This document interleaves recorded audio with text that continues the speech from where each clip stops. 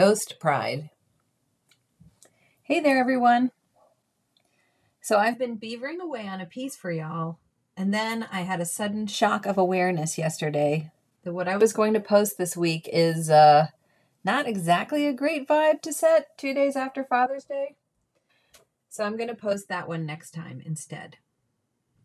In the interim, I thought I'd tell you about something cool that's happening with Pride this year in Portland, Oregon. Like many cities, Portland celebrates Pride in June.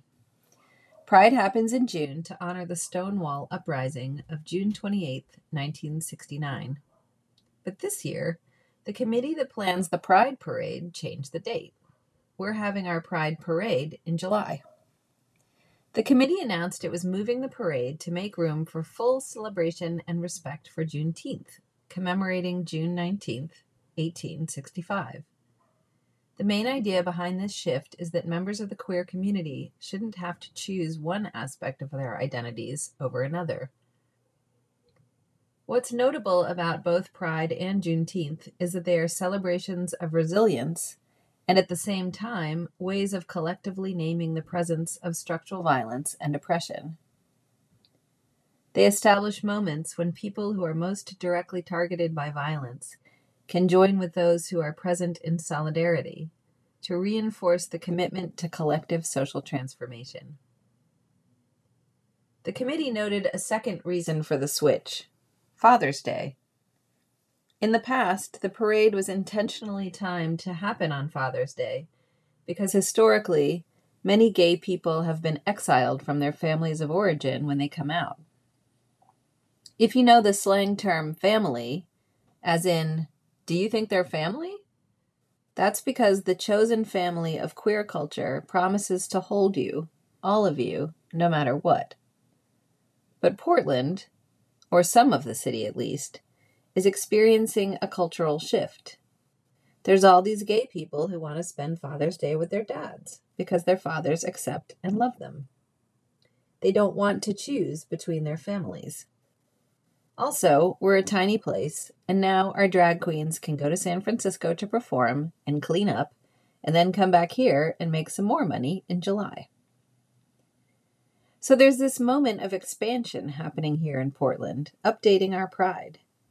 The problem is that since there's no gay bat phone in Portland, a lot of people didn't get the memo that the Pride Parade is until next month. Plus, no one said what we're supposed to do about the Pride events that normally happen on the same weekend as the parade. Does everything move? Do we celebrate, sort of, for 2 months? I went to a gay bar on Saturday night to try to figure out if this past weekend was Pride or not. And the bartender said they'd had to cancel the drag show because the promoter was horrific. But they still closed the street, the music was banging, and a very brave individual, telling us she was trying to get drunk as fast as possible, was dancing on the stage by herself in a cheerleader outfit. It's Ghost Pride, said the host at the restaurant I went to after the bar. No one knows if it's happening or not. On Sunday, it was 50 degrees here and pouring rain. I saw no folks in festive attire, no rainbow balloons, just people in galoshes and jackets tromping down the street, and families clearly celebrating Father's Day, scurrying from their cars into restaurants. I'm curious to see how Portland learns to celebrate Juneteenth as a city in a way that doesn't commodify the day or appropriate its history. I'm wondering what the energy of Pride will feel like in July. I hope we will still be fierce, still be in solidarity with the rest of the country, the places where gay rights and bodies are more explicitly under assault.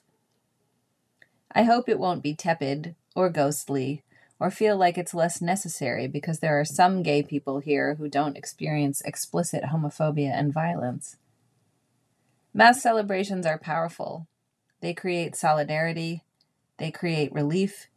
They demonstrate to the dominant culture that masses of people who do not necessarily want inclusion, if inclusion means being incorporated into a culture that was created without them. To all who are celebrating this week, I raise my glass and toast you. To our nurses who are striking this week for better wages, hours, and support, I hope for a swift victory.